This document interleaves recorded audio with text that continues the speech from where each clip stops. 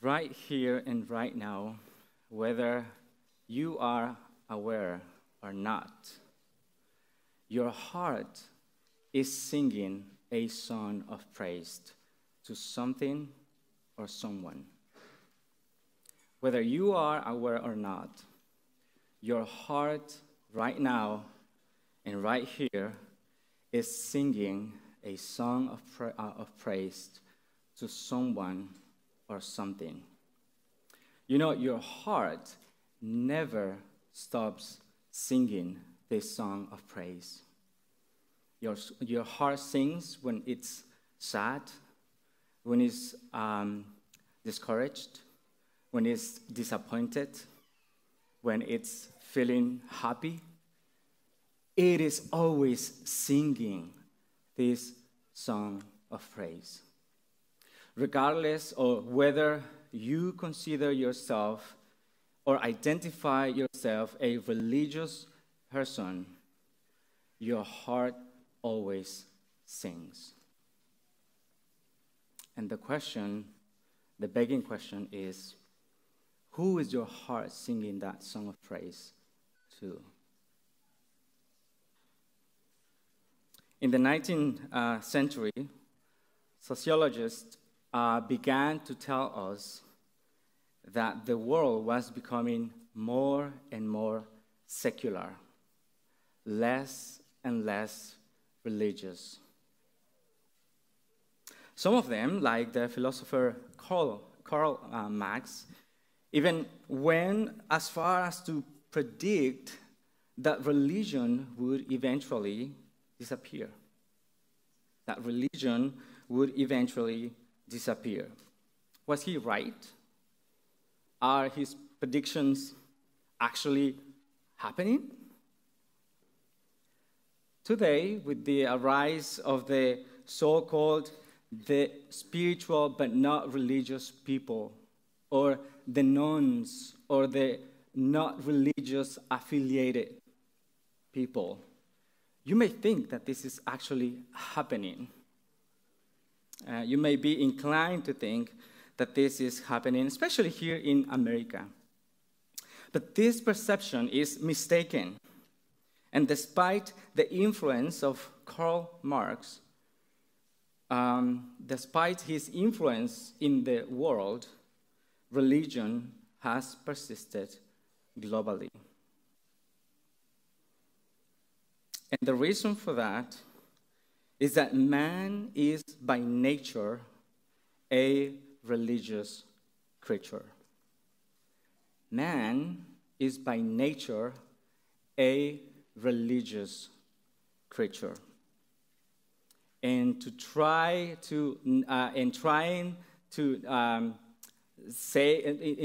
and saying that we are not religious is basically going against our humanness. That's why that is never going to happen. And that is also why your heart is always singing a song of praise. The text that we are going to be considering today, I think, speaks about this fundamental truth for all of us, whether, as I said, you're a Christian or not, or you consider yourself religious or not. So I'm going to invite Kimberly Fry to please come forward and read the passage for us today.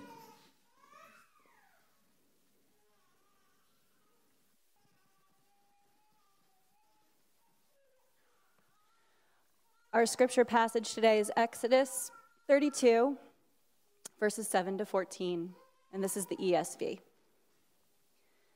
And the Lord said to Moses, "Go down, for your people, whom you brought up out of the land of Egypt, have corrupted themselves.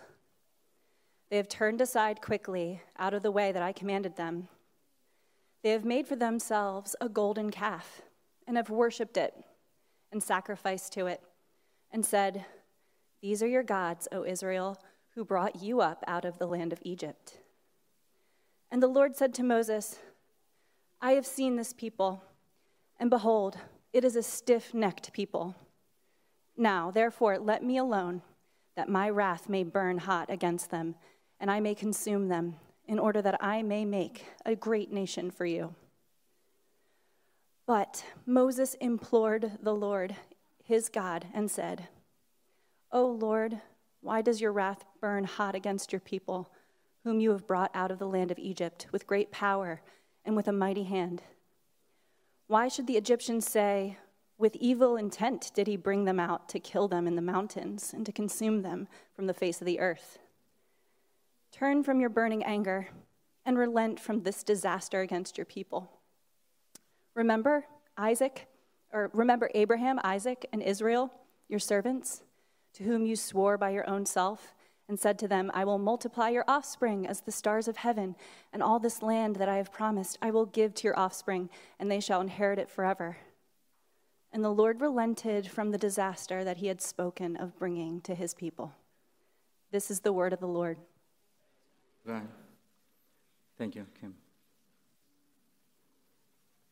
Good morning, everyone. My name is Roman Gonzalez, and if this is your first time here at Ironworks, I serve as the assistant pastor. And today I would like to share with you 3 things that I consider that are in the text. There are many more things that are in the text, but I'm just going to limit myself to talk about 3 things. And the first thing that I would like to share with you is that worship is the deepest longing in your heart. That's going to be the first point that I'm going to be talking about. Worship is the deepest longing in your heart. And this is whether or not you are aware of. Second, I want to show you that there is something wrong with our worship or in our worship. And third, I want to tell you about how to fix our worship. Okay? So, worship is the deepest longing in our heart. Number 2, there is something wrong in our worship. And number 3, I would like to also talk about how to fix our worship. And since I'm going to be talking about worship, let me give you a brief definition about what does it mean to worship or what is worship. Worship is the intentional expression of devotion, praise, and adoration, admiration, and love directed toward the triune God. In other words, is valuing and treasuring God above all things. That's worshiping or worship. So with that in mind, let us consider our first point. Worship is the deepest longing in your heart. Where do we see this in our text? Look at verse 1. We started reading verse 7 because it's a long passage.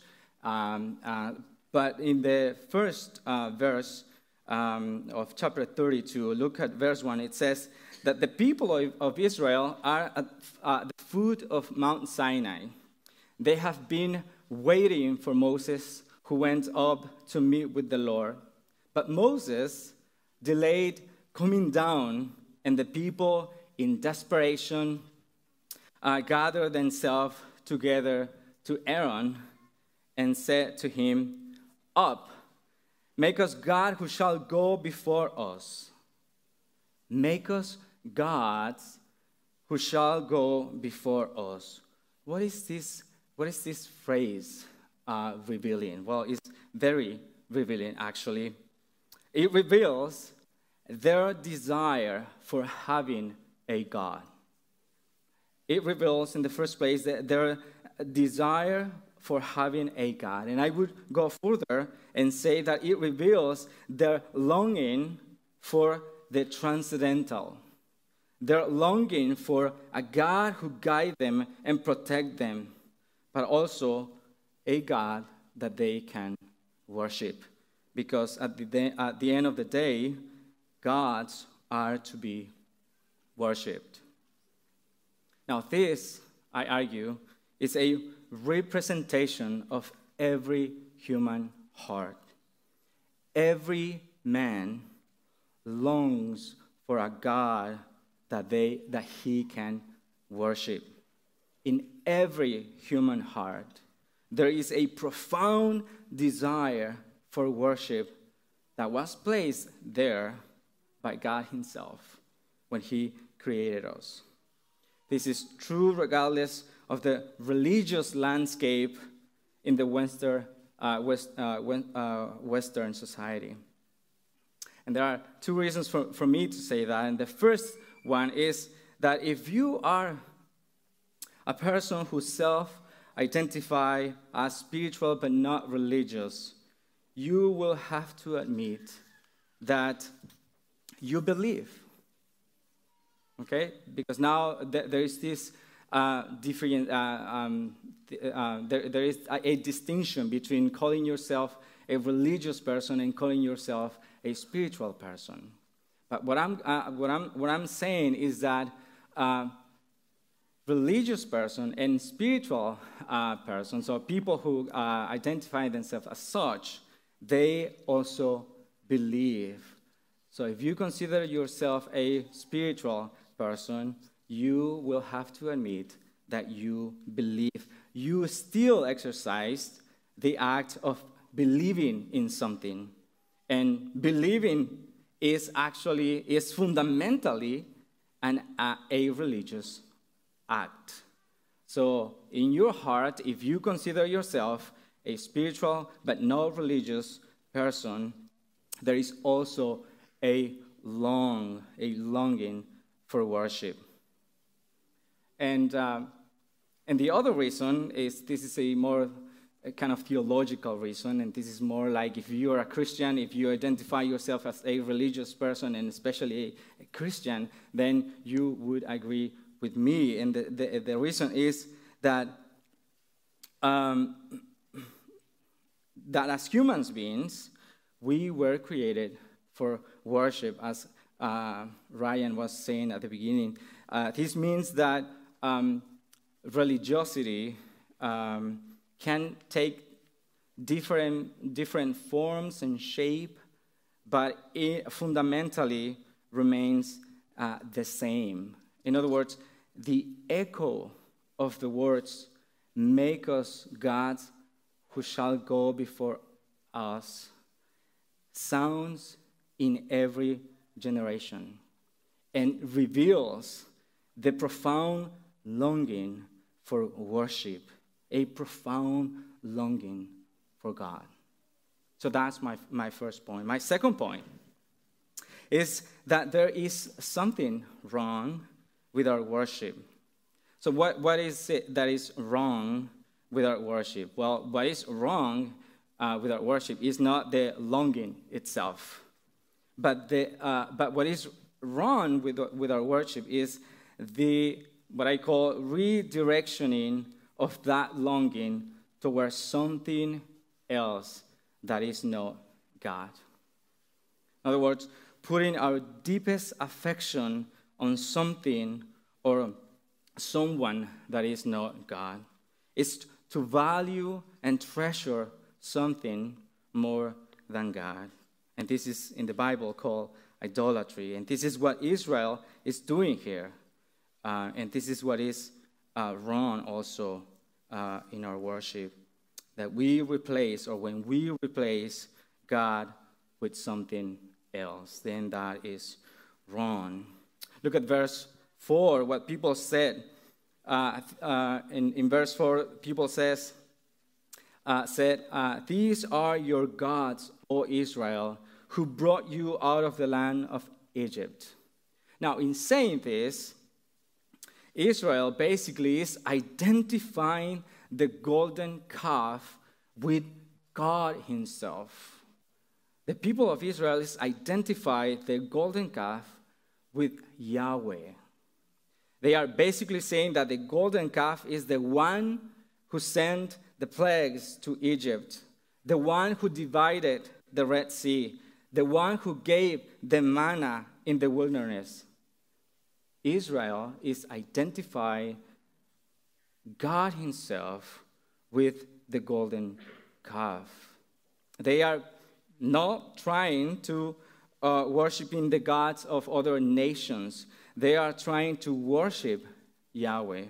But what they don't understand is by is that by worshiping God the way he did not command, he did not demand from them, they are worshiping something else, but no God. As I said, with the rise of the non-religious, of the spiritual but non-religious people, you may think that, as I said at the beginning, that what Karl Marx predicted is taking place. And there is something that we need to recognize. We need to understand that this new phenomenon that is taking place, especially here in America, that people is identifying themselves as spiritual but not religious. If you are a religious person, that is sinful, right? But if you are spiritual, that is good. That is well perceived. People respect you if you consider yourself being spiritual. And there are multiple factors as for why this is the case, why now people are trying to identify themselves as spiritual but not religious. Globalization is one of them, immigration, the internet, disappointment with the institutionalized religion, and others. But the fact that this phenomenon is taking place, that does not mean that those persons who identify themselves as spiritual but not religious, that they are not looking for someone or something to worship. In fact, the so-called new spiritualists, the so-called new spiritualities that compete with Christianity in the Western world rise as an alternative to that inner longing for the transcendental, the new ways to connect with a divine being.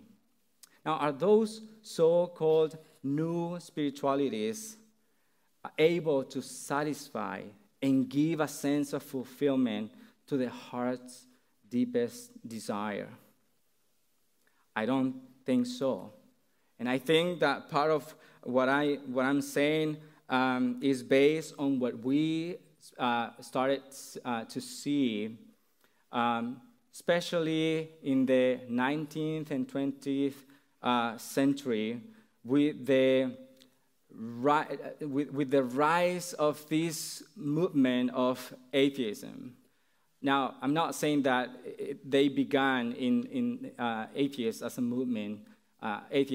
a movement began in the 19th and 20th century. They have always been with us, but they started to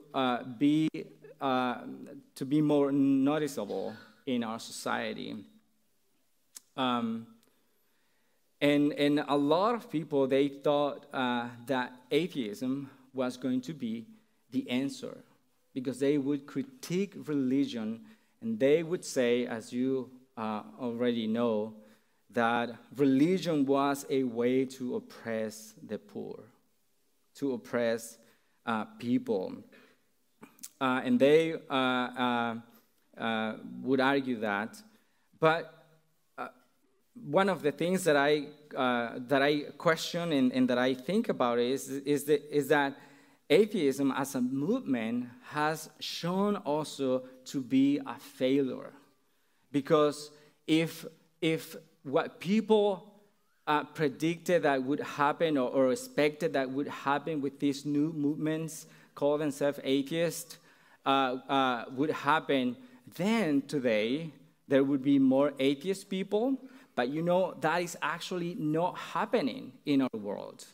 And this phenomenon of people who are identifying themselves as religious but not, as spiritual but not religious, that tells us that they don't consider atheism a movement or a source where they can actually find answers to their questions in life.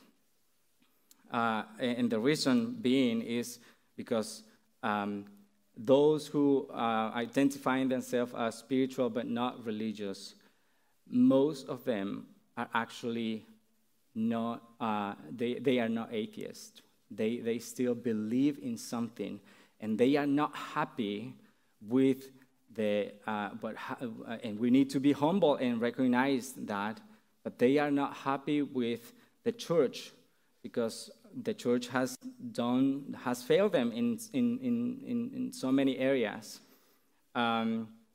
or the way they perceive the church's conduct itself is not the way that they would like to.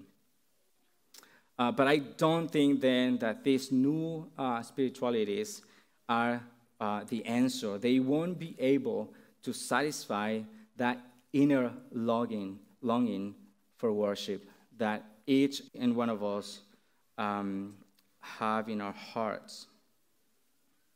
So now, my third point, the text also shows us how to fix our worship. How is it that we can fix our worship? We need, and this is the answer, we need someone who help us in redirecting that longing to God. We need someone to plead on our behalf so that we can worship. Look at verse 11, the beginning, after God saw that the people of Israel was worshiping the golden calf. Verse 11 says, basically, after God said that he would destroy the people of Israel, verse 11 says, but Moses implored the Lord his God. But Moses implored the Lord his God. After, as I said, Israel broke the covenant with God by worshiping the golden calf, God is ready to destroy the people of Israel. That would have been the end of the people of Israel if it were not because Moses prayed for them. What a great advocate. So in verse 14 we read, and the Lord relented from the disaster that he had spoken of bringing on his people. So Moses' prayer for Israel gave them the opportunity to fulfill, gave Israel the opportunity to fulfill the purpose of their liberation from Egypt. You know what is that? That is to worship God. You know, when God appeared to Moses and commissioned Moses to go to Pharaoh and tell him, let my people go, the reason and the goal that was always repeated was so that they can worship me. That was what God said to Moses when he commissioned him. And when Moses was in front of Pharaoh, Moses said to Pharaoh, Israel is my firstborn. Let him go so that he can worship me in the desert. So by Moses, through Moses' prayer, Israel have the opportunity to fulfill their purpose of the liberation from Egypt, to worship God. Now, the image of Moses praying for the people of Israel points us to Jesus in John chapter 17. There, in John chapter 17, Jesus prayed to the Father for his disciples and for all believers. Jesus, the one who is greater and better than Moses, he prayed for us to the Father. All of us deserve God's wrath upon us, but Christ appeases God's anger so that we are not consumed and can actually worship God. By dying on the cross, Jesus delivered us so that we would be able to live up the purpose we were created for. We were created for worship. And that's why our hearts are always singing. As St. Augustine says, and this is one of his most well-known quotes, he says, "You have made us for yourself, O God, and our hearts are restless until they find the rest in you." And if I can paraphrase this quote, let me put it this way: you have made us to worship you, O Lord, and our hearts are restless until they find their true object of worship in you. You know, when I was, well, maybe few of you know that I studied music. I was, at the beginning, I wanted to be a pianist and very well known in the world and famous and sign cards and, have pictures and all that. And when I was studying music, I would actually practice piano 6 hours every day. And I became friend with one of my singers, voice lessons teacher. And she had some issues with her voice. And she wasn't able to continue performing. And I remember one day talking to her when I visited her, and she was so frustrated because there was something in her voice that would not allow her to continue singing the way she was doing it. And as you can imagine, that caused her a lot of stress, disappointment. She was angry. And I remember one of the things that she said, something along these lines: I was born to be a singer, and now I can't sing. And that made me think, as I was thinking about how to illustrate the sermon, that feeling of powerless, that sense of powerless, that sense of I don't have control of the situation, and I'm not fulfilling the purpose that I was made for. Remind me of this principle that I've been trying to share with you, that every one of us, in our hearts, there is a song, and every one of us, we want to sing that song to the God who created us. But sin don't allow us to do that.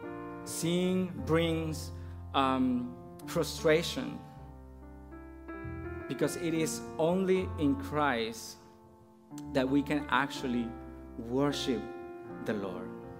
Christ is the one who actually helps us to be worshipers of God. He is the true worshiper.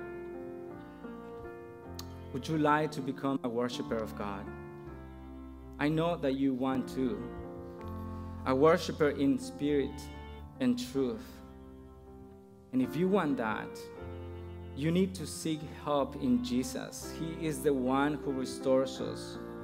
He is the one who restores our inner longing for worship.